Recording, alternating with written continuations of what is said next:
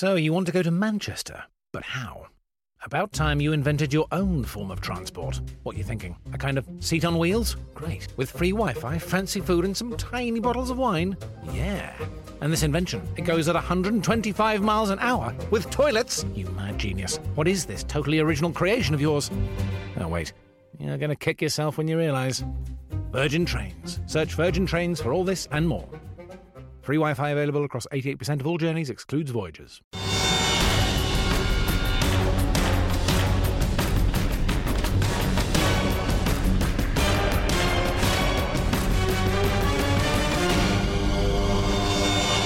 Bangly bang. Hello, Pod. I'm Chris Hewitt, and welcome to the latest in our series of spoiler special podcasts. This one is dedicated to Rocketman, the Elton John biopic, come musical. That's come musical, not a slash musical. Slash musical. I should have made it absolutely but not clear. A slash fic musical. No, not one of those either. That explores the life of one of our most beloved legends, most glorious of singers, Sir Reginald Dwight himself. How exciting. And joining me over the next minutes to talk about this movie in excruciating, wonderful detail are three of my finest rocket people. Should we go with that? Sure. John Nugent is here. Hello, Hello. John. John, who reviewed this film for Empire Magazine. Yes. How are you, John? I'm all right. I'm still standing. That's great, John. Thank you. Good one there. Yep. Do you work on that one? I did have to Google Elton John songs before. Wow, we're in safe hands here, that's for sure. You know, it's a little bit funny, this feeling inside. There we go. Oh, God. There we go. What? That's what I feel whenever I see my good friend Stevie Wong. How are you, sir? This is an exciting day for me because I feel like I'm getting like a front row private pod live experience. And so, just listening to you guys for a while and just to be able to see you is, this is a treat. So I'll just sit here and just laugh and pretend I'm an audience member. No, Stevie, we want you to speak as well. That's the whole point. That's the whole point of bringing you in on the show. Unbelievable. Stevie is I'm not going to... I don't want to butter you up too much, but you're a world-renowned raconteur, broadcaster, whatever else you do. Hero, yes. Hero. Again, we were talking about how I saved some great lives. karaokeist. And you were in Cannes. You were the only person at this table who was actually in Cannes to see Rocketman premiere at Cannes as well. Wow. So we'll be delving deep into your experiences there as well. And also we're joined by our geek queen, Helen O'Hara. Hello. How are you? I'm achy, but I'm all right. I'm it fine. seems to me, Helen, that you live your life like a candle in the wind. As Dean Lerner once said in Garth Marenghi, I do. she lived her life like a candle in the wind. Unreliable. Many people have compared me to Marilyn Monroe over the years, so that's just the Have latest they though? one. Have they? Have they though? They have More not. like Princess Di, I feel. That seems a bit like, I honestly don't know which is less likely. Yeah, I know. A mashup, how's that? Sure. All the worst parts of each. There were no worst parts of each. They were angels. They were precious, precious angels. But before we dig into the film and we take some of your questions on the film as well, let's hear from the man who directed it a couple of weeks ago, or last week. Anyway, time is a blur for me right now, but recently, let's settle for that. Recently, I went to a London hotel room and I spoke with the director of Rocketman, Dexter Fletcher. Now, it's interesting because when we first decided to do a spoiler special for Rocketman, it actually, there's a bit of discussion about this going back and forth in the office because it's a biopic, right? It's, these things usually very, very straight down the middle. But I think there's plenty in this film to get into in terms of, the song choices and the structure of the movie and obviously Taron Egerton's performance and all that sort of stuff. And so we actually got into it for a good 25 minutes or so. And it was one of those ones where I left going, I wish I had another 20. So I had a lot of fun with this one. Here is Dexter Fletcher in very candid mood talking about Rocketman. Do please enjoy. Now we're delighted to be joined on this very special Rocketman spoiler special with the director Dexter Fletcher. How are you, sir? I'm very good, thank you. Let's not pretend we've just had a chat 2 seconds ago. All right, we did, yeah. Now you want to go more. I do. We want to go in depth. And the first thing I want to ask you, the big question on everyone's lips, well, principally mine, is why did you not use Are You Ready for Love? What is going on? Are you saved it for sequels? Are you ready for love? Yeah, look, there's an embarrassment of riches when it comes to this, isn't there? And there's many that have fallen by the wayside. I couldn't fit them all in. I still felt that I was still shoehorning them in a while ago. No, it's like what I had to be really responsible for about was using the right song at the right time. Yeah. And there's a very particular journey that Elton needs to go on. And if that had been right for a certain point in the film and I'd needed it, I would absolutely have took it. You know, Someone Saved My Life Tonight is another fantastic song and Taron's favourite, but it doesn't find its place because that's what each song has to earn its place, really. You know what I mean? The same as a scene has to earn its place, a character has to, a line of dialogue, anything that happens in the script needs to, Was part of you, though, thinking about potential follow-ups? Because the movie it begins and finishes at a very specific point in Elton's life and career when he chooses to get sober. It's the mid-'80s. You finish with I'm Still Standing. There's still 30-odd years now of Elton's life to tell. Were you thinking about maybe we'll save that one for a future film? Well, no. No. I mean, it's like we deal with a particularly interesting period, and it is now a period piece in that respect. It's the 60s, 70s, 80s. It's long enough to call it period. Yeah. And, it's a drama. Yeah. It's got to have conflict and danger in it and all these other elements. And if I'm completely candid, since he came out and got clean, life's been pretty good. He's got it under control. He's met his husband, the love of his life. He's settled down. He's got kids. He's on the road. He's touring. And I suppose you could do all of that, but I don't know if it's as easy to dramatise as someone who's going through a lot of self-loathing and is on a course of self-destruction. That and how they traverse that and how they survive that. That's what the film is about. I wouldn't know what the part two was looking to be talk about. What's it talking about? It would be looking to talk around and go, hey, everything's great, which is it's good, but I don't think it's a very long movie. Do you know what I mean? And if it was just like, hey, it was a biopic, then you could just keep knocking it out. But that's not the desire. It is to create something different. Yeah, there's going to be no Jolson Sings Again to the Jolson story of. Oh, that's what I suppose. Oh, right, of course, I never thought about that. Yeah, the jazz singer, Jolson Sings Again. Yeah, no, Elton Sings Again. Elton Sings Again. Sing some more. Without going through the film song by song, I do want to talk about some of the key songs that you have placed throughout the movie. You start with "The Bitch Is Back," and that's we were talking on the regular podcast. You said that initially that wasn't the case. No, Pinball Wizard was the original really? song at the beginning. Yeah. Okay. In the first script that I read, and I understand why it comes out. It's a heavy hitter, Pinball Wizard. Ever since I was a young boy, I've played the silver ball, and I get it. But what I very quickly said was, this isn't an Elton John song. And I felt that was probably a misstep at this particular moment to start a film about Elton John with somebody else's song. Yeah. Because it's not how I intended to go on. So that initially made me go, I want to rethink that. I want to relook at that.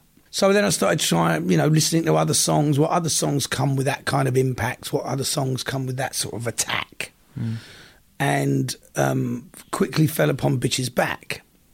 But then that also started playing into my ideas of here's someone entering rehab, assuming one kind of thing about themselves. I am the bitch. I'm a bitch. That's who I am. I'm Elton, and I'm, he's kind of created this armour of that's who I am because of all this sort of self-loathing and not being ever. And I've always been that. And you look back at your childhood self, and the assumption is that Elton believes that at 9 years old he was the bitch. And that's why the kid goes, I'm a bitch. And what 9-year-old kid is a bitch? You don't have time to develop that skill yet at 9 years old or younger. You don't. Do you know what I mean? Yeah. And this is a big part of Elton's journey, why the kid says to him at the end what he does. Because Elton has to go, oh, yeah, I was a kid. And what kind of kid was I? And he has to revisit and get back to who that kid was so that he can embrace it.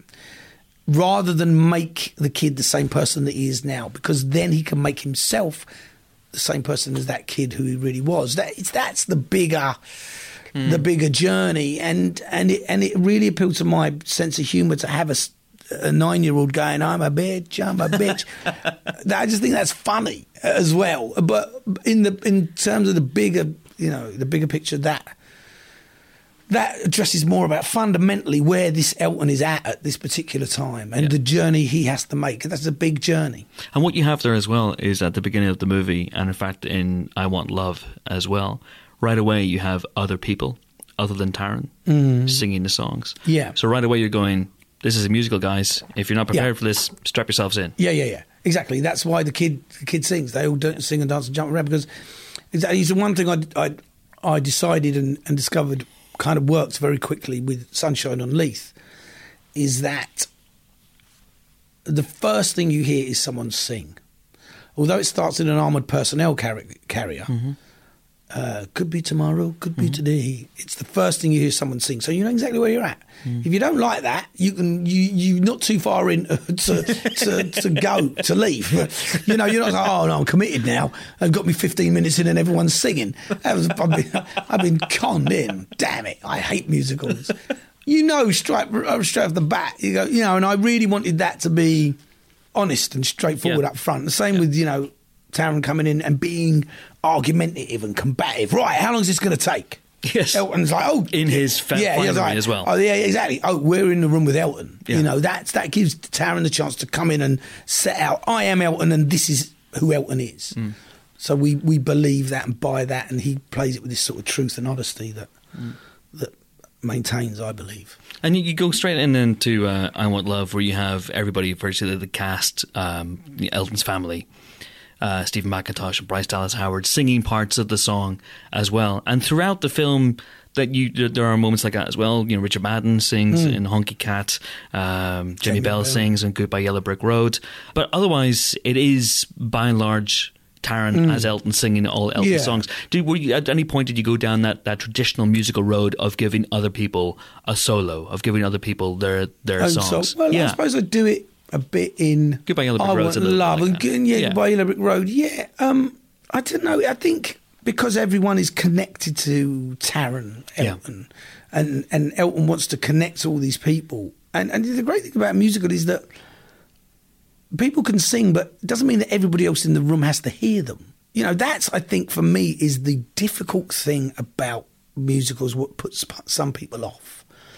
And it's kind of I suppose a bit of the trick that I play is that not everybody else can hear the song, which means that it's that character opening their heart to the audience. The audience can hear it, but it's not like everybody else starts jigging and singing and dancing. That happens in the beginning, that everyone's hear it, and Elton is shocked by that.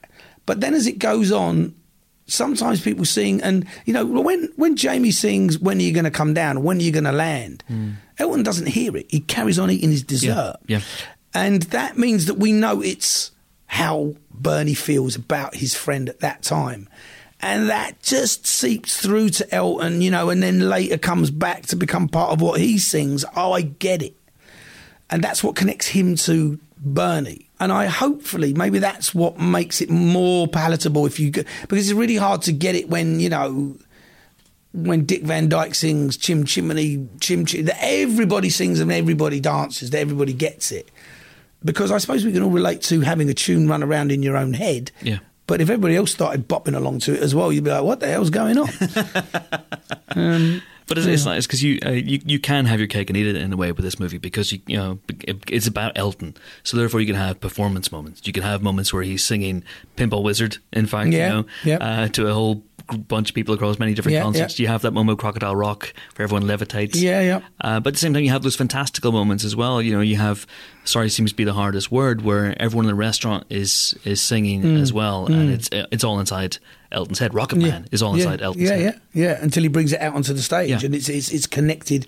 That connects his emotional internal life to his exterior life. This is what the songs can do so well. Because we use the songs that are familiar to us, and we know that have been. You can go and buy a single of Rocketman, but what we do is connect, like I say, that internal voice to the outside world, and that's. That is a real luxury that we have. It's the same with Crocodile Rock. It's like, it's Crocodile Rock singing that, but then it becomes completely surreal and magical, and it becomes a different version of Crocodile Rock that we haven't heard before, and it becomes part of the fantasy and part of the the storytelling that then boom jumps back down into reality.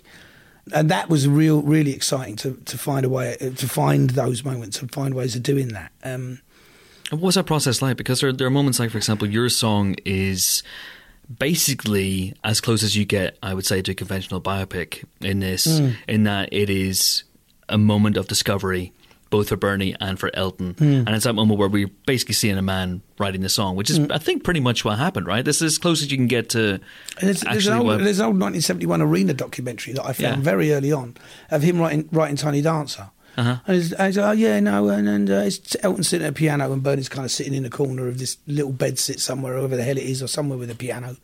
Young Elton, 1971, and he's goes, and Bernie's written this thing, so he's called it Tiny Dancer, and so I put it up here, and he puts it on. It's the handwritten, lyrics of Tiny, and he puts it on the back, and I read this first line, I go, Blue Jean Baby, I go blum, and I know it's a kind of bluesy thing. It's a bit melancholic, and I know that it's country music. Blue Jean Baby, boom, L.A. lady, and he starts sort of playing it and just these chords, and goes, and I get to this bit ballerina, and I move it down here to the bottom, and I go jump jump ballerina, and he changes it up completely. He goes, but there he goes, I know it's going to be a ballad, and I watched that, I was like, fuck me, it's him writing Tiny Dancer, and so how I absorbed that was when they first meet, Elton says, I can hear the whole tune in my head. I got everything, the words, the music in there, and I just have to get it out. My hands can't work fast enough to keep up with my brain. Do you get that? And I said, no, I don't get it, because that's what Elton gets. He has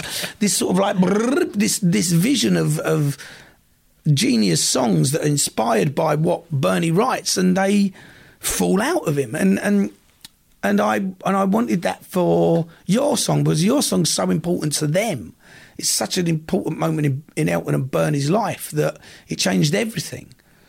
And I wanted it as a moment of inspiration and just connection between these two. And it's not that far-fetched, because I can show you that documentary and you go, oh yeah, shit, he's writing Tiny Dancer. I just transposed it to your song. You have that fun moment as well where he's first playing songs for Ray as well, and Stephen Graham's character later on, and you get the sense that he's making some of them up on the spot. There's a Candle in the Wind, we hear Candle in the Wind really briefly, and otherwise you don't go near that song, which was interesting. Was that because, I guess, in a way, of what it's become, Candle in the Wind? I suppose so. I mean, there just wasn't another space for it in the, in the film, because I couldn't, I suppose, take Candle in the Wind and make it about him or Bernie or any other character. Goodbye Norma Jean, though I never knew you at all. It's so specific. You'd have to change the lyrics again. Yeah. And I really wanted to resist that urge. It was so, because then it talks about James Dean, and it talks about other people who are there and then gone. It's not just about Marilyn, that song.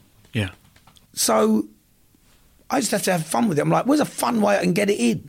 And he plays it, and the guy says, what's that called? So, I don't know. Just made it up. What, just now? Yeah. All right, what'd you say your name was again? It's sort of, it's got to be fun. It's got to be like, because we recognise that immediately, and we know somewhere down the line he'll use it again. There are several key relationships in the movie. Elton and Bernie, obviously, is a very, very important one. And there's a couple of moments in the film where Elton says, we've never had an argument. And even at the end, you reiterate, in 50 years, they've never had an argument. Yeah. Now, when you're making a movie and conflict is the source of drama, that must be a pretty tough one to navigate. Yeah, because that's what they say. And I think what he means... Do you believe it? I don't know. I think maybe they never had an argument about music. Yeah. Or the way the song should be. I'm not sure. Or maybe they've never had an argument in their personal life and they've argued about music and how it should be. But maybe their definition of an argument is different from everyone else's. Yeah, maybe it is, exactly. And so I treat it kind of in the film, he says it quite early on, and there's a guy looking at him who just sort of raises his eyebrow like, really? Because it's a pretty hard thing to believe. But we have an Elton at such a time who also claims that his father's always hugging him. And we've seen his dad a moment ago say, don't be soft, when he asks him for a hug. So we know that Elton at that particular time is still somewhat guarded and just chucking out the sound bites rather than the truth, because that comes later. A pinch of salt. And they have the confrontation on the jet as well, which is as close. Yeah, they do. Exactly. And that doesn't mean, it's not necessarily a full blown out argument. I mean, and he shouts at him at backstage at Royal Albert Hall, and he doesn't say, "I've never shouted at Bernie." I get the impression that Elton shouted at most people. He might. I don't know. I'm sure he shouted at Bernie, and Bernie's going, "Yeah, okay." He's having a moment. That's what we set up quite clearly in the beginning, that he is subject to nerves. He goes to the Troubadour and he goes, "Hey, Leon Russell and the Beach Boys and Neil Diamond are outside." Fuck! He locks himself in the loo. So we know that he's human, that he's scared. I love that. Get out of the toilet, you little twat. Yeah, you little twat. Well, come on then. Like nothing's happened. And I think so. We know that. Yeah, he's human. Of course, he didn't just bowl out on stage every time and knock out an incredible show. That it's a challenge for him, which it is. It's interesting because it's not a biopic, and you're not doing that traditional biopic thing of ticking off the boxes. You leave a few things for the audience to fill in for themselves, and one of them is Elton's penchant for flamboyance. So suddenly he's just wearing those different spectacles at each gig. Was there a moment when you had that filled in, a line maybe? Yeah, there was a little bit more with Lee Francis, actually, who appears briefly in the film. There's a guy called Peter, Peter he's called. Yeah.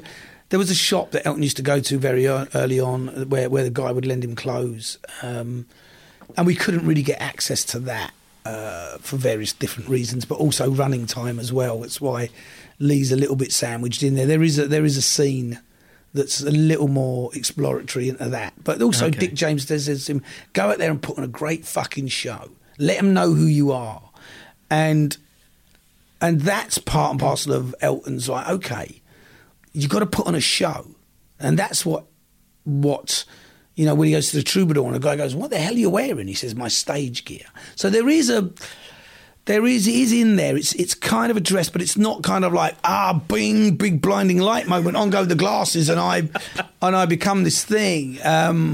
Because there's some things that I just have to lean into that are maybe more important. Yeah, and the clothes become an armour.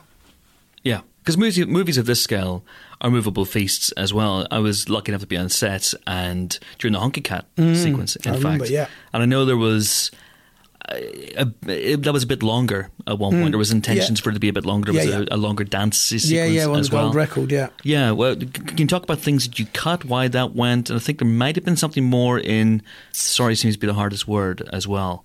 I'm sure there were some other things. There is. Well, sometimes it's just about running time and length, and it's kind of like, has something said all it needs to say, or has something become, I think that's what I was saying earlier to you about, there's only so much of a certain thing you can see. Not that the dance numbers are great, but it just when they'd sort of not outstayed their welcome. And I don't want to say that because it's not that. It's just, okay, we've got there now. We need to move on. We need to, and sometimes the sacrifices have to be made. And those are a couple of things that did. There's a beautiful bit where she says to him, "Ever since you've been born, you've been lucky." And she has this go at him, and he sits there and he sings, "What have I got to do to make you love me?" And it's really brilliantly sung. It's a great moment. There's a great lighting change, and he gets up and he walks in slow motion through the restaurant. But it's like we know he's there, and that part of the film I thought was sort of slowing down. It changes gear dramatically, and we're getting into something far more introspective. And I didn't want to spend all of that good grace by just drawing that out. And you go to town and I say, "That's cut." And he's like, that's what you've got to cut, that's what you've got to do. Things have to go. And certain things just, sometimes have to Elton go sings for the again, greater good. Huh? Elton sings again. Elton sings again. There you go. Yeah. It's all there for that. Exactly. I talked about some of the relationships that are important to Elton. John Reid is clearly a very important relationship for him in this movie, and Elton's sexuality as well is fully embraced and explored, I would say, in this film. How important was that, and how important was it for you to show that relationship with John Reid as an abusive one, as something that went south very, very quickly? It is important because it's Because Elton's a gay man, and this is the moment of his awakening. I mean, sure, he has a fumble backstage with a cool dude from the Motown tour, but it's significant in anybody's life, that first moment. He's intoxicated with him. Yeah, he's intoxicated with him, and he's very charming, he's very urbane, he's very good looking. But Reed speaks not only to Elton's personal fascination, but also it's a tipping point for Elton, because he goes to LA and he becomes Elton John in the full sense of the word. He becomes a phenomena. He becomes a worldwide phenomena. And is John Reed just John Reed, or is he the machine that wants to go, rap, we eat our young, which the music industry is kind of notorious for? Do you know what I mean? Yeah. And so there's other things looked at there that manifest themselves in Reed, but are not necessarily Reed, if you see what I mean. Yeah, this is what I mean. It's his memory. It's Elton's memory, what he attributes it to. And yes, that relationship becomes toxic, but also the relationship with the industry and himself in relation to that has to be worked out as well. And Elton is getting chewed up by that. That's what Pinball Wizard is about. That's why I put Pinball Wizard there, because the words of Pinball Wizard are about someone becoming part of the machine. And when you're part of the machine at that extent, when you're generating that much money for all those people, it's easy to get lost. And that's when he pops out the other side and John Reed's there getting a blowjob in the garden. And he says, you know what Elton John is to me? He's an $87 million a year industry. And Elton's still very personal and real and emotional. And Reed is absolutely closed, because business doesn't have emotion. Business doesn't care who you are. It only cares what you can deliver. Because Elton from the off, I think he knows that Dick James is going to screw him over. But he thinks, I think he actually gives something of himself over to the Reed character in this movie. Absolutely, but that's it. You see, what's more alluring? The thing that you think, oh, I can tame that, or I can, that's really strong. Dick James actually does not screw him over. Dick James is actually really loving. That's how I approach him. Dick James was a great fucking bloke.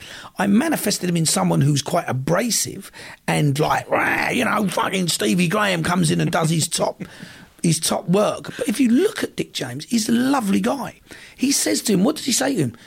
I'm going to put you on 3 albums a year. I'm going to pay you £10 a week. Write me songs that grey-haired old tramps will whistle in the street. That one's shit. It's the 1% I'm interested in. I'm interested in you. Who heard of songwriters who don't live together? Get a place together and write me songs. He's absolutely really encourages him every step of the way. He's giving to him. Go to the Troubadour. He pays for him to go to the Troubadour and makes him Elton John. And don't kill yourself with drugs. Now, don't kill yourself with drugs is what your nan would say to you. It's the best advice he gets in the movie. It's the best advice he gets in the movie. And he goes, yeah, all right then. But then Dick James, I'm off to get a massage. But the point is that Dick James, you see him and you go, oh, what a shyster, cigar, swearing and effing and blinding. Actually, he really cares. And then when Elton moves over to Reed, he's hurt. And that's why the one shitty thing he says is he goes to John Reed, you fucking poofter. That's when there's a side of me he just can't, because he's hurt. That's when he's fucked over. Dick James doesn't he gives him a free album deal. It's fucking great. The truth is, Dick James put him on a retainer for £10 a week for over a year, which was a lot of money back in 1970. Kept him going. So I know that it's perceived that way, but my true feelings about Dick James is I have a real affection for him, and I know I've portrayed him in a particular way that is not fair to him in a lot of ways. They used to call him Uncle Dick because he was lovely. And yeah, they had their business things and all of that, but he was a nice bloke. And so that's why I got Steve Graham. Steve Graham's a lovely, lovely man. And we talked about this. It's like, you love him. You've got affection for him. You know he can make you money, but you love him as well as a talent. And that's what Dick James really is. So speed round real quick. We mentioned on the regular podcast that Don't Let the Sun Go Down on Me wasn't originally in the draft that you read, the Lee Hall draft you read. No. It is now in the film. It is basically sets up and tells really the story of Elton's marriage to Renata in about 3 minutes. Can you talk about that, putting that in? Well, because it's, I was sitting and talking with Vaughan and he was like, what about Renata? I'm like, I don't know how it plays. He goes, people want to know about it.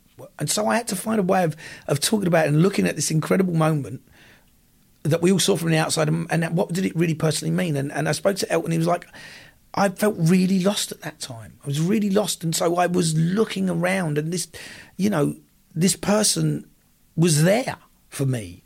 And I thought, I haven't tried being married to a woman. Maybe that's what I need. That's someone who's profoundly lost. And that's what the film looks at in that moment. And that's why he says in the rehab, I shouldn't have dragged her into my madness. I think he genuinely feels like he apologises to her as well. And it's just trying to truncate and put that experience and that moment into a song and a person and something that we go, it really is rock bottom. And telling it in a way that makes it clear to the audience as well that Elton is still a gay man and that it is not a sexual attraction. That, after they get married, the first thing we see them do is emerge from separate bedrooms. Yeah, exactly. And we know that. It's not like he's suddenly going, actually, I think I'm straight. He's gay. But he is alone. And isolation and loneliness is not just about who you sleep with. It's about who loves you. And the last thing before we let you go is the key line in the movie. Is it, I've been a cunt since 1975? It's not usual for the C word to appear in a mainstream movie. Well, did you have pushback on that? No, is the honest answer. I mean, there was debate about it, and it wasn't pushback. I wouldn't say it was pushback because that would be unfair. They'd be like, you can't have that. They were like, this word. I'm like, okay, let me make it absolutely clear. It's actually what he said. Okay. And without the audience knowing that he acknowledges it and recognises it in himself, that's who he was, that's what he was, we don't fully know that he's actually turned the corner and now is on the way back up. Because he doesn't use it about anyone else. He doesn't apply it to anyone else or say you can or anything. He talks about it as himself. And it means that's his epiphany moment. That's the moment when he's turning the last page and he's coming out the other side. And that's why it's so key. And that's why it's only used there. And people understood that very quickly. It's not like, of course, studio people say, is there another way? I say, no, there isn't another way to do it. And I go, okay, all right, well, I had to ask, because I respect that you had to ask, but the answer's no. Bell end, dickhead. No, I've got all of those as well, but no. All right, fantastic. Dexter, I could talk to you about this movie for a lot longer, but I've got to let you go. Thanks, man. Cheers. Yeah, good one. Okay, so that was Dexter Fletcher, and now let us get into Rocketman. Steve, I'm going to start with you. Sure. Because you were in Cannes to see the Cannes open. The world premiere. The worms everywhere. Yeah. How was it? What was that experience like? It was really cool because building up to it, it was in the beginning of the festival, and so that was the big star-studded kind of event. There was talk that it was going to be exciting to see Elton and Bernie Taupin, who co-wrote a lot of the songs that you see in the film. The fact that they're watching it together for the first time was a really exciting moment for them. Yeah. And they just weren't sure about Elton in terms of how he was going to react. They knew he was going to be emotional. Throw a shoe at the screen. He's on tour. So literally they had scheduled him in on this one day where he was going to see the film, and then he went back on tour afterwards. And so the man is a legend, and he saw the thing, cried, and they held hands throughout the film, which is kind of interesting. And so there are all these moments that are really sweet. And then the movie ended, the camera goes right into them, and he's bawling, and they go through all the different actors who are also in the film, and they're all crying and stuff. And then when the camera pans back to Elton, he's gone because he's booked 10:30 to perform 2 songs at the after party, and he wanted to go to the party now. So our Elton is a very, very prompt and kind of practical man. It doesn't matter that the film was about him, but he had to go to a performance. So that's kind of amazing. Yeah. Has anyone here ever seen him live? No, I don't think so. Great avenue to pursue. I'm 3 fans. I'm genuinely currently debating buying share tickets because they're £103, and that's a bit rich for my blood. That's the kind of concert goer I am. But if you could turn back time, if I could find a way, yeah. I'd take back those tickets. The other things that you'd spend money on that meant you couldn't afford to share tickets. Exactly. That's right. Yeah. Anyway, that was I'd love to see him live. It would be incredible. I managed to tick Van Morrison off my bucket list a couple of years ago, which was okay. It was a great experience, But I mean, if Van Morrison turns up and actually performs, that's already a win. He even told some jokes. Good. What? It was amazing. It was because my wife and I were lucky enough to be invited to Belfast to go. This is a real digression on a Rocketman supporter special, but hey, let's go with it. So my wife and I were lucky enough to be invited to Belfast to see Fan perform at this sort of dinner thing this is how he likes to perform. He likes to go on stage and rather than do a concert with like 20,000 people, he does that as well. He does these intimate dinner gigs. And there was a guy at my table who had seen him something like 50 or 60 times. Wow. And Fan comes out and does his set, only some of which, I'm a big fan, but not a super diehard. And some of the songs I didn't recognize. He was doing a lot of bluesy stuff and some of the more recent things. So he wasn't reaching into his grab bag of hits necessarily. But he was actually cracking jokes. Maybe it's because he was back home in Belfast, whatever it was. And the guy turned to us after he cracked like his second joke. The guy turned to us and said, he's never done this. I've seen him 50 times. He has never done this. He has never talked to the audience. What's going on? I think maybe he knew I was in the audience. Yeah. And maybe he was making concessions for that. Wow. Let's go with that, shall we? You say so. Anyway, back to Rocketman. Yeah. Back to Rocketman. So that was a great experience in Cannes. It was cool, and then we all got invited to this after party, which we all knew that he was going to perform at. And there's a stage in the middle of this kind of party area, and then after, things with Cannes parties is like you're really hungry, so the doors open and everybody just goes to the food, right? And then so we finished our food and we're like, all right, he's going to perform any minute now. 10:30 was the time. Apparently he's prompt. So we all started going to this area, but then we realized that if we went to the beach side, we could see like Elton like super close. So but we were like crabs, like kind of going sideways, and then slowly moving past security people and stuff. And then finally we got to the side of the stage, and lo and behold, when Elton comes out and he sings his song, and then afterwards Taron came out and did a duet with him. So that was really cool. But we were like right up watching him do two songs, and then he left.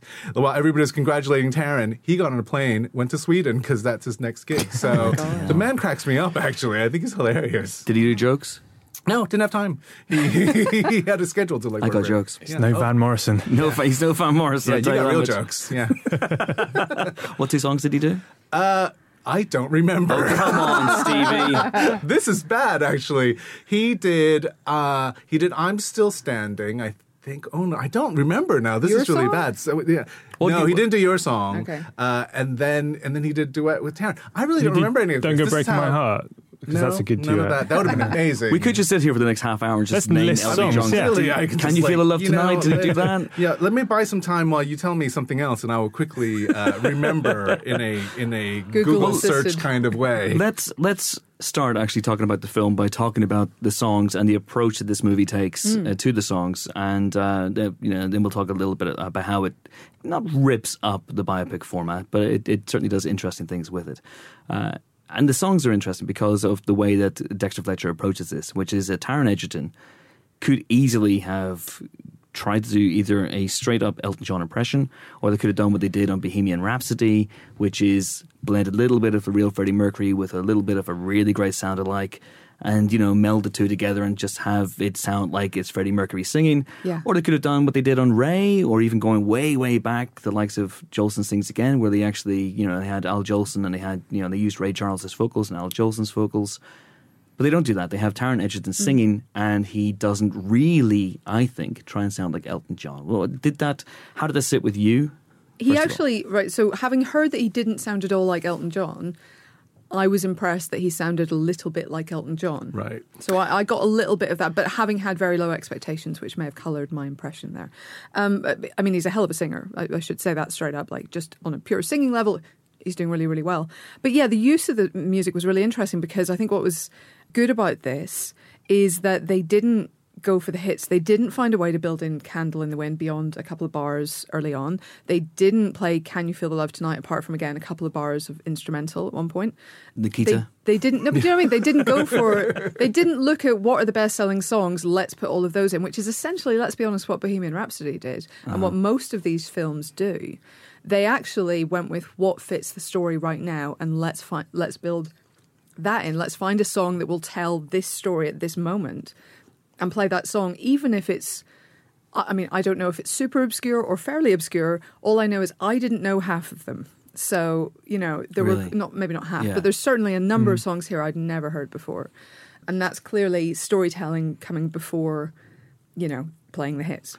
Do you think that they, based on the lyrics of the songs, then formulated like this kind of storyline around it? Like, how did they? Because you talked to him, so I'm just curious, like, if there was a lot of changes in terms of the script of how the storyline would play out. My feeling is, having spoken to Dexter a few times for this movie, is that they had a basic structure in place, and there was a script in place definitely when he came on board. But he said that the opening song, which is Now the Bitch Is Back, it was a different song. There were some songs that weren't in there that are now in there, some that were that aren't that he had, some that weren't that he had then cast out as well.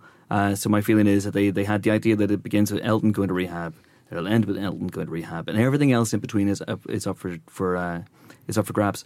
What interested me as well, apart from the decision to not have Taron do a Elton impression, was that they just don't give a shit about the chronology of the songs. They don't care about when the songs were written or when they were recorded. The second song we hear is "I Want Love," which came out in 2001. Film has that stops in about amazing video. That song, amazing video. Right. In fact, I said on Twitter the other week that I think "Are You Ready for Love" is my favorite Elton track, but "I Want Love" God. is Really? up there. Oh yeah, that's why I did it at karaoke last night. It's amazing. You do it at karaoke all the time, and it's just that's the literally worst. the first time I've done it at karaoke. I feel like you sing you've it done all it the time. before. I feel that was the first time. Both of us have karaoked with you. And I have never done that before. You've test run that song. I have in some way, I've Shay. done "I'm Still Standing." I've done "I Guess Is Why They Call It the Blues." I have a spreadsheet. I can show you the Oh my spreadsheet. God. All right, guys. But "I Want Love" is an absolute banger, and Yeah, so it's they don't amazing. care that it was produced 17 years after this film nominally ends. But it does fit very well with those early scenes with his family, because they're clearly all screwed up on a deep, deep level. And I think it's a moment of kind of humanity for the awful parents. I mean, they're awful. They're unbelievably bad. But it does give you some context for that badness. It does give you some context of, okay, they were terrible with their son, but she was stuck in this unhappy marriage. He was clearly suffering PTSD or something from the war, was just completely messed up. They just were not capable of giving him what he needed. Also, they didn't give him what they needed because they were fucking dreadful parents. But, there's a humanity there and there's a compassion there in the filmmaking and in the song choice, which I quite liked. And I don't know if you read the amazing Review of Observer. this in Empire magazine. Yeah, me self-quote. some up-and-coming film writer who just did an incredible job. No, the incredible piece that Elton wrote for The Observer about this film and about the making of the film and how he thought it was, he didn't lead a PG-13 life, so they didn't think the film should be PG-13. But he talked about the I Want Love scene was the moment that made him like absolutely bawl, like it just absolutely got to him. And I think that's such a clever use of matching song to drama and sort of reframing that song from being kind of a straightforward love song into really sort of emotional thing about this family strife, and the how all of the members of this family like aren't getting what they want out of that home life. I had a realization while I was watching this film also, is like all of these songs that we've listened to over the years, when you kind of bring it back into the context of the film, it's really about a lonely boy just trying to find like a companion or something. And so the idea that Bernie may or may not have kind of seen that from day one and that he wrote his songs in this context is kind of a genius move on his part. So I was really moved by the idea that maybe Bernie Taupin was the only man that understood him, even though, and so that was a nice little underlying, like kind of personal, like kind of appreciation of the film. Yeah. Almost like he was aware there was going to be a movie made. Yes, exactly. In the future, a musical was going to happen about his lyrics. Yeah. When he's writing your song, which apparently isn't that far away from how it actually happened, like where he would hand the lyrics with egg on it. like, I'm just going to write these lyrics are going to feel especially poignant if there's a scene in which I'm staring at you while you write this just off the top of your head.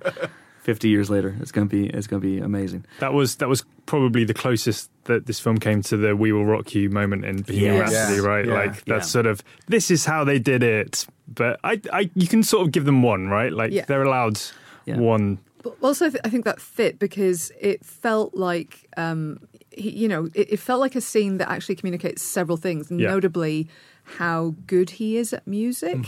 I feel like we had that early scene with him going into his audition at the Royal Academy, and that's useful and that's That's good to have. But this was sort of, he can write really fast, and he can compose, and he is prolific. And I think that scene just really neatly kind of gets that across. This guy, when he got these lyrics, something would click, and he would come up with something that fit. And I think you needed, there's no other way maybe than that sort of traditional sort of writing a song. Let's do the show right here. yeah. Kind of thing. I also liked, I really liked their relationship. Like, I think what you're saying, like that's such like a just sort of straightforward, simple, pure friendship. And it was like, it survived the years, that's something that just has lasted. It survives the years, it survives bad behaviour, I think, on both sides, and sort of perceived betrayals, at least on both sides. It survives perhaps ill-advised or perhaps well-advised hit on Bernie by Elton, because maybe they had to just have that conversation and get it out of their system. What, mafia hits? Yeah. No, the other kind of hitting, like hitting on somebody. Pass. I need a pass. Okay, I was going to say, I couldn't think of the word. I forgot that scene from Goodfellas where Bernie walks into a room and it's empty, and he just goes, "Oh no!" And Elton smacks him over the head with the piano. I'm very Elton's tired. just like, "Go back and get your shine bucks." I would watch a film where Elton slaps somebody over the head with the piano, though. I mean, it's called Kingsman: The Golden Circle, but I gather you don't like that one particularly. But anyway, But I did watch it. You did watch it, and you did do the spoiler special with us as well. So thank you for your time. I'm feeling very gracious today. I don't know what it is. Very kind. Maybe because I saw Van Morrison crack some jokes just for me. Oh my god.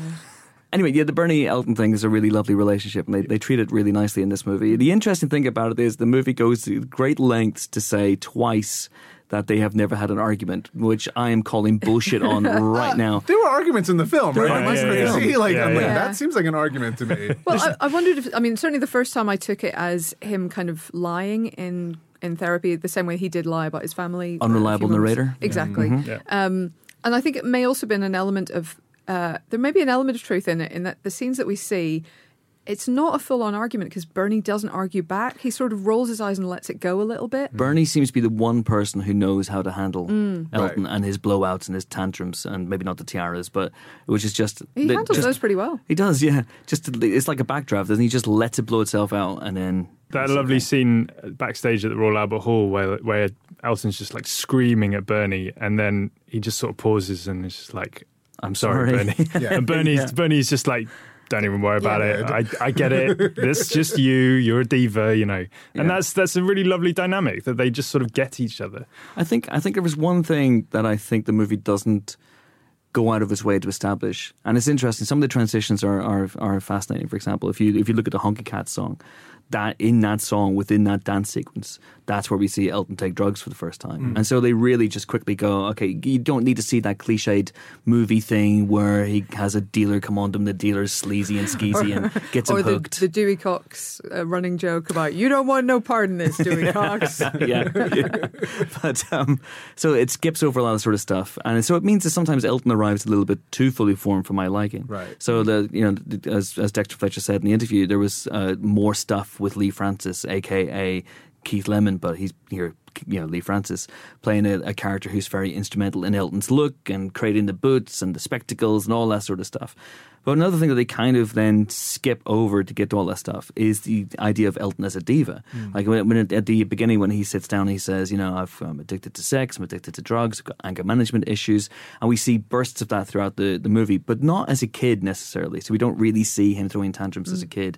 We don't really see any of that until, I'd say, the Troubadour concert when he locks himself in the toilet. Right. So maybe there could have been a few flare-ups along those lines. And even then, just when he's told he has to come out and perform, he immediately comes out and performs. The professionalism, is there It's even over at in a flash. that moment. Yeah. Yeah. I'm which I going. really liked. I've got to be on 10:30. Yeah, 10:30. I'm scheduled. Yeah. Actually, I first saw 20 minutes of this film at Abbey Road. Name drop. And It's which great, was, isn't it? It is amazing. In Studio 2, where the Beatles did all that crazy shit that they did, and that sequence was in there pretty much this entirety, from the moment in Dick James's office where Stephen Graham, who is almost this movie's unsung hero, is his MVP. Yeah. He's so good.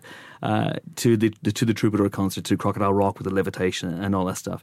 And the moment I kind of realised this was, I knew I'd been on set and I'd spoken to Dexter an awful lot, and I'd spoken to Matthew Vaughn about this over the years as well. And the message had always been, R-rated, We're not shying away from the sex. We're not shying away from the drugs. We're gonna go for it, balls out, if you will. But that was the moment where I kind of realised, oh, actually, even though Elton is the producer on this, and even though I'm sure it's going to soft soap some stuff, and certainly the last 5 minutes is a party political broadcast for the Elton John party, that bit where he locks himself in the toilet, has a tantrum, and someone Ray bangs in the door and goes, "Get out of that toilet, you little twat!" That was the moment I thought, okay, they're playing a slightly different game here to Bohemian Rhapsody, which was so hagiographic and just so ass kissy that it grated. I think that's fair. I agree. Yes. Good. Yes. I probably should have asked a question there, Robin. No, but I think that's right. I think it's he set out to make a warts and all sort of biopic, and it may not be every wart he's ever had, as it were, but it's a fair old collection. A witch would be part of it. Do you know what I mean? Yeah. I may have gotten slightly off topic, but also fair dues to Elton for he signed off on this entire movie. I mean, he wasn't on set every day, but he was okay with the idea of it being quite an unflattering portrait in many cases, and I think he's right, because it made me come out with enormous affection for him that totally. I frankly never really had. I mean, he's been there my entire life. He's made some songs that I enjoy singing along to, but I can't say I run out and buy a new Elton album all the time. At the end of the day, David Furnish, his real life partner, was a producer on this film too. So no matter how much he was not involved, he knew that he had a person that was going to have his back no matter what. So even the bad parts were still not as bad as maybe they could have been, and so it was always in safe hands. But I don't think you want that either, Stevie, because you have this. The movie sets us up to be this really lovely Technicolor, bright blast of fantasy fun in a way. So even when it gets into the dark stuff, even when it gets into the drugs and the suicide attempt and all that sort of stuff, if that had been as dark as it obviously was in real life, I think it would have really taken you out of the movie. It would have been a downer from which the film couldn't recover. I think the person that's really interesting that they presumably signed off on this movie, or at least the lawyers signed off on this movie, is John Reed. Now, he's still alive. Yeah. He is. It's Richard Madden's character, of course. He's still alive. I am genuinely interested. So either this is all so incontrovertibly in the public record that the lawyers are like, I mean, we're going to be fine on this, not a problem. Or he's signed off on it. He did sign off on it, because I even asked Richard, I'm like, he's still alive. Did you even try to reach out to him? Because I had an option to meet up with him, but he just didn't want to kind of that tarnish his performance. So he was in agreement to meet. So that's how far they were in agreement with this. So that is crazy. Yeah, wow. Because he's almost like a pantomime villain in this, isn't he? Yeah. Like he's such an awful, awful bastard. I mean, it's an abusive relationship, really, isn't it? Absolutely is. Yeah, that's crazy. That I really would love to hear John Reed's reaction. It is fascinating as well, given that the same character is obviously in Bohemian Rhapsody, played also by a former Game of Thrones cast member. But it's a slightly different one. I mean, he's still a bit of a douchebag in Bohemian Rhapsody. I mean, Freddie still leaves him in the car and basically fires him in traffic. But here, he's Machiavellian, and he is from the off as well. I mean, the very first shot of him at the Troubadour is basically looking at Elton, and you can see he's almost like a panther, isn't he? Yeah, he's just like, I will have my way with this one. Very Shere Khan, and he'll have his way in quite a few ways. Yeah, he certainly will. And I thought Richard Madden is terrific in this. He's amazing, and he's never had a role that's quite as sort of aggressively seductive as this, like... Oh, there are bits in The Bodyguard. Okay, yeah, maybe. Was he aggressively seductive? I feel like everything happened to him in The Bodyguard. Am I sorry? This is a bit of... No, he was aggressively seduced. Yeah, we did a Van Morrison spoiler special. We can do a Bodyguard spoiler special too. I feel like he just didn't know what was going on. He just kind of reacted. The whole show, it felt like he was reacting to... Oh, there's a little bit of... Yeah, a little bit of activity in the bedroom scenes. For sure. I'm trying to think. How do I say this exactly? Rotting? Oh no, I wasn't going to. Wow, that's Bonking? never been my go-to word. Bonking. Bonking's better. Bonking I can live with. Is that a town somewhere in the UK that I don't know Yes, about? it's near Dorking. Hello, I come from the town of Bonking. Up first thing in the morning, what? I still giggle when I hear the words cockfoster, so I'm just like, I love your country. I just want to throw this out right now. If you don't giggle, then you're dead in... Yeah. You're dead. Yeah. You have a dead heart. Except for people that live in Cockfoster. No, they it's probably just do. Come on. Probably every single day. Yeah.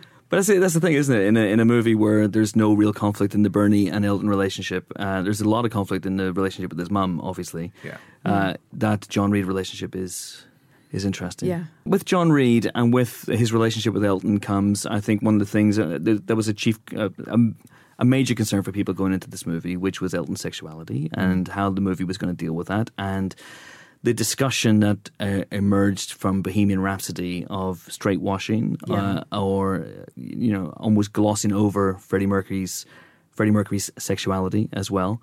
And again, this is something I was told right from the off of this movie that they would not be doing. What do we make of that side of the movie? I felt that they had, of course, people had questions because of Bohemian Rhapsody, and so it was like a talking point, but it almost felt like they made it into a talking point. So even that whole thing about how maybe Paramount was going to cut some scenes from it, that didn't, because Paramount was like, we never really had any decisions, so it felt like somebody within the PR team from the producer side may have leaked out a story to kind of create more news, and so I don't know. I'm just being a little bit of a cynic. Cynic here, but I mean, I'm glad it's still in there, of course, and they had a sex scene, which is great. But I mean, was it as raunchy as they were like making it out to be? No, I get a sense it might have been trimmed a little bit. Yeah, around the bush. Oh god. It's like I could see that joke coming and there was nowhere to hide from it. You could have stopped it. You could have stopped it. You can't stop it. You can't stop what can't be stopped. No. The runaway train. I mean, it wasn't a wildly sort of explicit sex scene. No. It wasn't at all. It was missionary. I know. People. By the time I got up to complain to the manager, it was over. I was. What is going on here? And he's like, sequence. That's what's going on. So. Damn it. It's not there's not a lot of full on rutting or bonking, if you will. Oh God, please don't say rutting again. But the film absolutely does wholeheartedly embrace Elton's sexuality and to say, look, he is a gay man. Yes. It's a start, isn't it? It's a start, and I think somebody described it as the first gay sex scene in a major Hollywood studio film. I don't know if that's true or not, but it's Is that true in 2019? It's entirely possible. I mean, like Hollywood has been pretty slack on this sort of thing. I guess we're now splitting hairs about what's a major Hollywood release and that sort of thing. I mean, because even this, the budget of this movie isn't anything compared to a Transformers or a Marvel movie. Right. So, but it certainly does seem like a step in the right direction. Were there two robots in Transformers that hooked up? Did I miss that one? I'm sorry. Well, they do sexualize in the Transformers movies I watched. Interesting. There's been a running joke about Transformers porn on Twitter. If anybody is interested, you should look up the account of Gail Simone, the comic book writer. Yeah, really. She's like, it's basically the joke is, okay. I realize they have to keep raising the stakes in Transformers porn, but I miss the love, and then it's just footage of like machines. That's it. Wow. Well, like a toaster and a. But like people just keep putting up pictures of machines with the same line above it. Wow. Anyway, there Amazing. you go. Enjoy. Okay. We have a couple of questions from people. So David Hughes of this parish is just one of the people who's asked, what do we think about the censorship of Rocketman in Russia, Paramount's reaction to it, and the issue of local culture-based censorship? So basically Russia cut the gay and the drug content out of the film. And Elton John has come out and said he does not approve. Taron Egerton has come out and said he does not approve of this as well.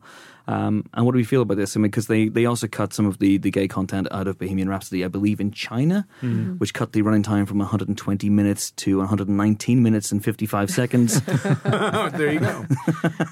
But what do we make of that? I feel it's pretty damned egregious. I agree. Yeah, it's. I mean, that speaks more to sort of Russia's sort of slightly backwards facing. Quite very backwards. But yeah. if you're a Russian watching this film, what type of person do you think Elton John is? I mean, like, what do you go in? Happened? I know he's like, I'm watching a biopic of a heterosexual male and his mother. Like what's the framing device in that case? Yeah, exactly. If it's not drug addiction or sex addiction, like it's just that's bizarre.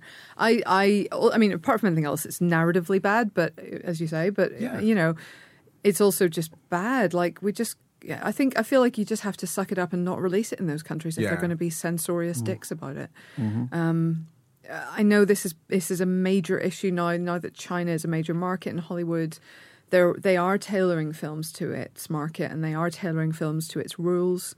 But I just find it slightly appalling, especially in a case like this, where it is, a man's story. And if you take a huge chunk of his life out like that, then what are you left with? Well, also in China, the whole film, all his songs are now in Chinese. I'm joking, but could you imagine? It's like all Chinese songs. What do you mean? He didn't have music.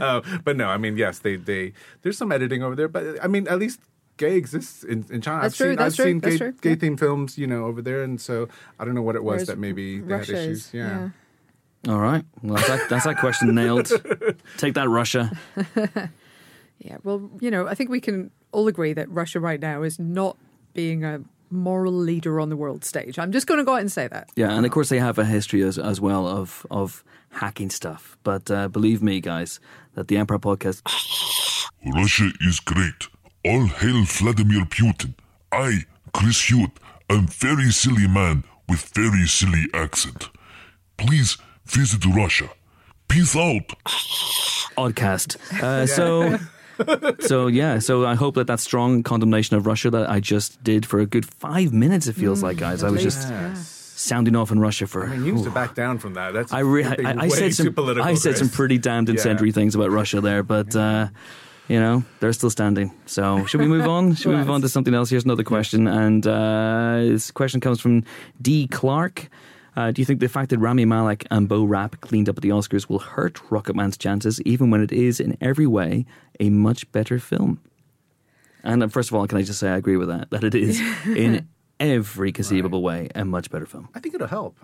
There'll be comparisons. We're doing it, but at the end of the day, it is everybody's agreeing that it's a better film, and so come this Oscar season when Oscar season when they're doing the kind of press tour and stuff, I think people are going to be very open to having him be nominated. And I don't think he'll win, but I don't think he'll win. I don't think he'll win just because they won't want to pull the same trick twice. Right. Yeah, I think the problem with the comparison is it does feel like and it isn't actually in filmmaking terms, but they'll feel like it's the same sort of trick. It's the same, idea. Oh, let's do a biopic of a beloved musician of the 70s and 80s, and beyond, of course.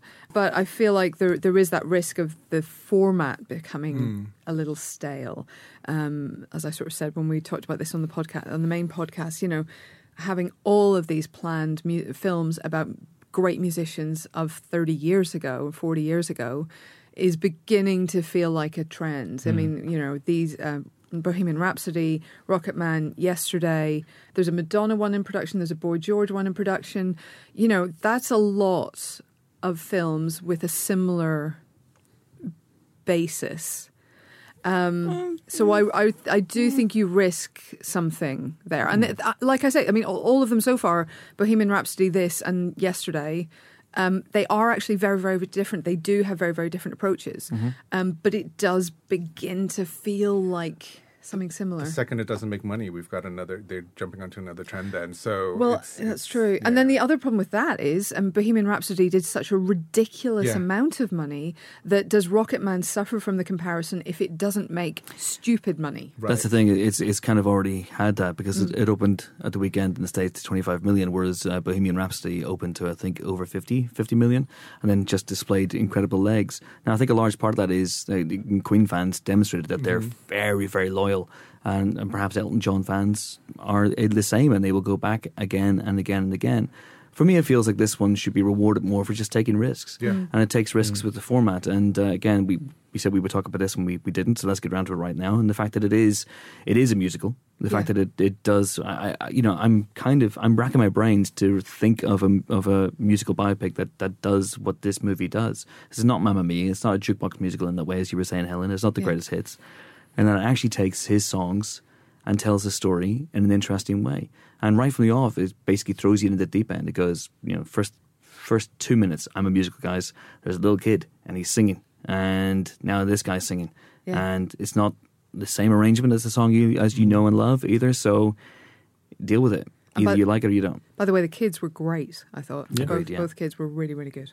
John, I think this is one of the reasons why this film grabbed you so much, because I remember you were talking to you after you came out of the film, and you were impressed by its chutzpah. Yeah, I did feel like in many respects, in terms of its structure, there are parts of it that felt a little formulaic, but it's the way that formula is presented that felt totally new and fresh. And the sort of how it was just willing to just swing for the fences with the fantasy stuff I was really stunned by some of the things I was seeing. You know, like there's a bit where Elton John literally explodes into a firework. I mean, like I've never seen that on a cinema screen before. That's amazing. There's a song where he sings underwater. Like this is the same song, in fact. Yes, the same song. Yeah, I love the moment where he starts levitating from the piano, which is such a clever way of like that's that famous photo of him literally looking like he's levitating from the piano, and they take that and expand that, and then they make the whole audience levitate.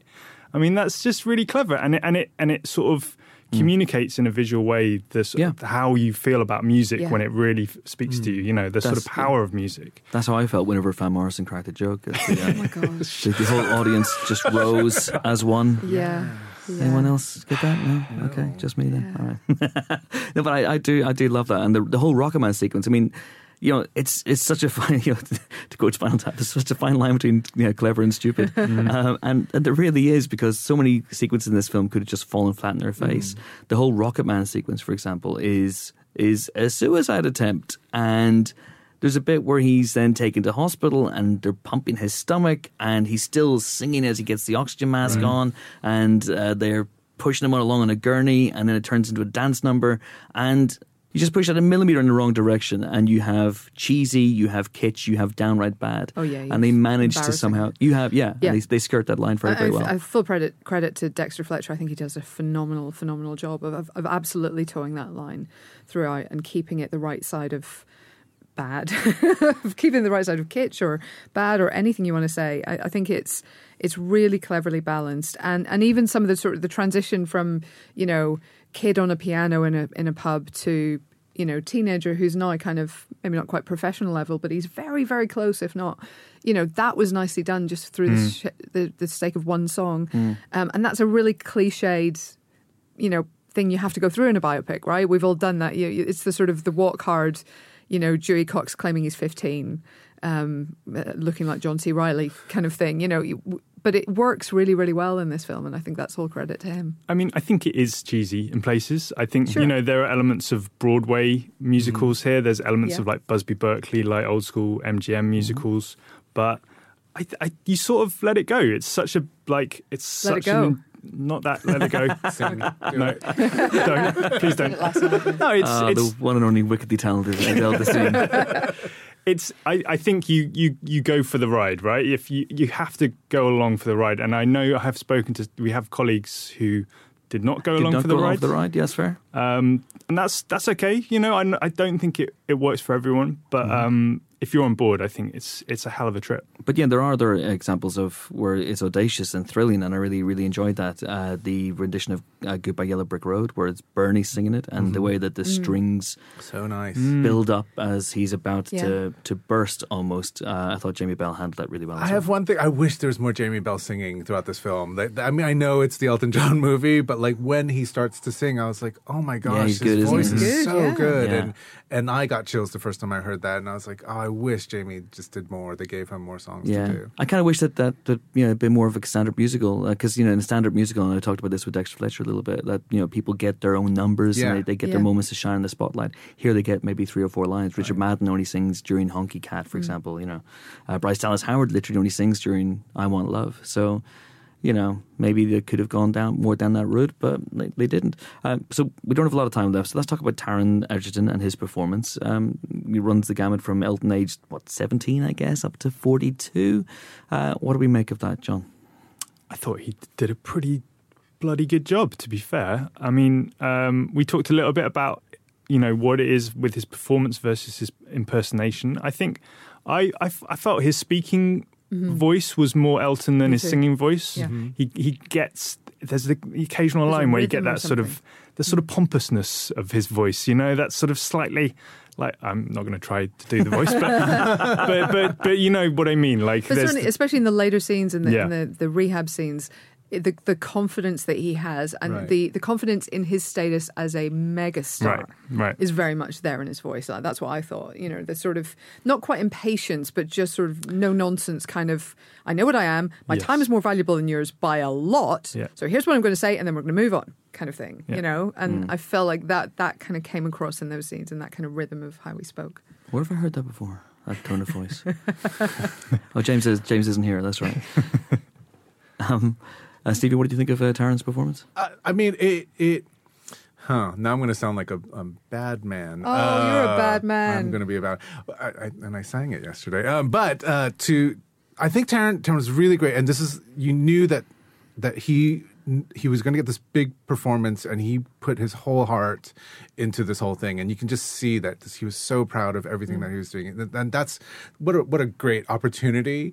I'm a little bit bummed because I think I wanted a little bit more from him, and so I felt that I was watching maybe The Five Faces of Taron Egerton, and I was hoping that maybe he would have maybe 12 kind of performance kind of angles. I'm just going to throw that out there, but for what it is, I mean, singing amazing, but after a while, I was just like, I was being nitpicky, and I was like, oh, I just want a little bit more than that face, mate. You know? So sorry. Yes. No. I do you know what I thought was really good though about his performance is that for a very handsome young man, I thought he did a good job of playing someone who's insecure about their looks. Which is, I think, sometimes quite difficult for actors because they don't get it because they're all beautiful. You know, and I think he kind of made you believe it, even though he didn't wear prosthetics or ugly himself up or anything. But you kind of believed that he might have some insecurities, which I thought was quite impressive in and of itself. He did the same in Eddie the Eagle as well. Right. Also with Dexter Fletcher, where he just put on a pair of thick glasses and did a little gurney face, and I managed to capture Eddie the Eagle as well.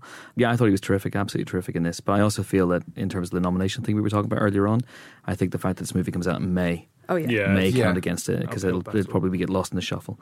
Question from @Film versus Book, and a couple of other people actually. In fact, why did the film stop when it stopped? Did you want to see anything from later life? Elton meeting David Furnish, writing The Lion King, that sort of thing.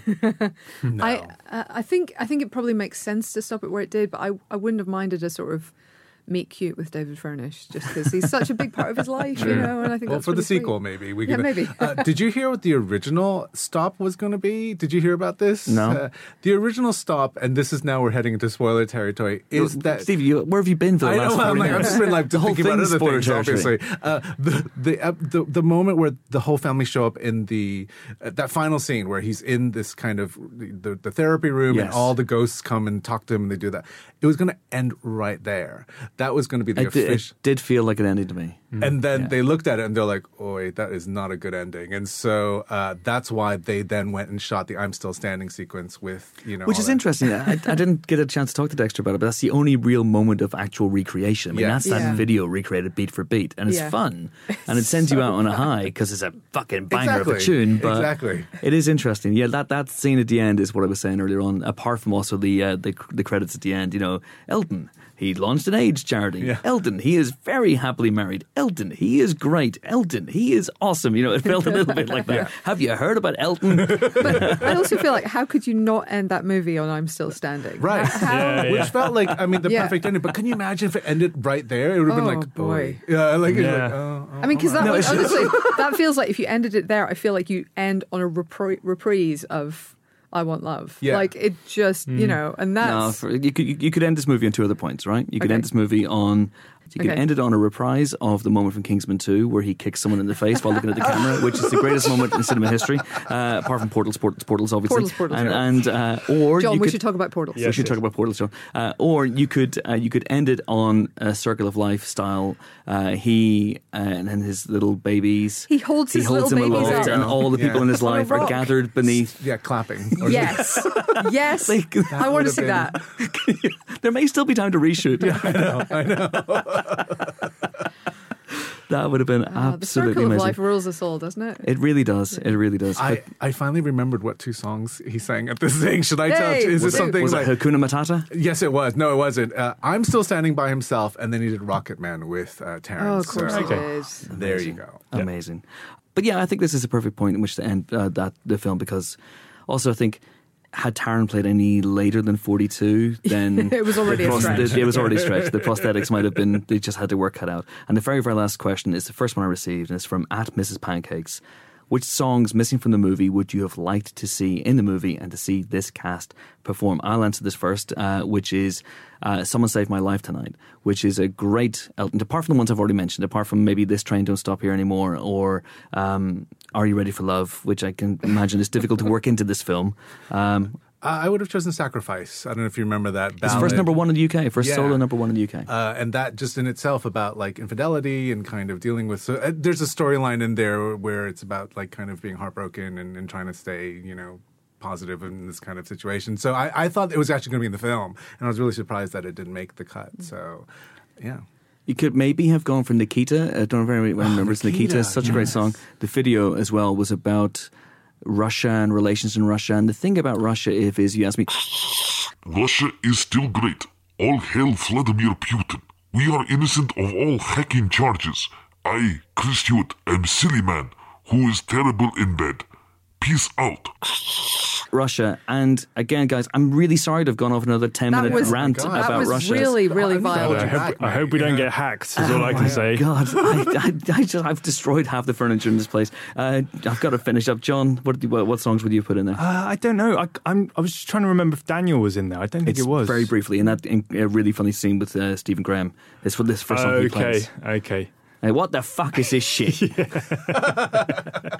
That's right. I would have liked a bit more of, I guess that's why they call it the blues. Yeah. Because I think you only get that little bit in that same scene, and I really like that one.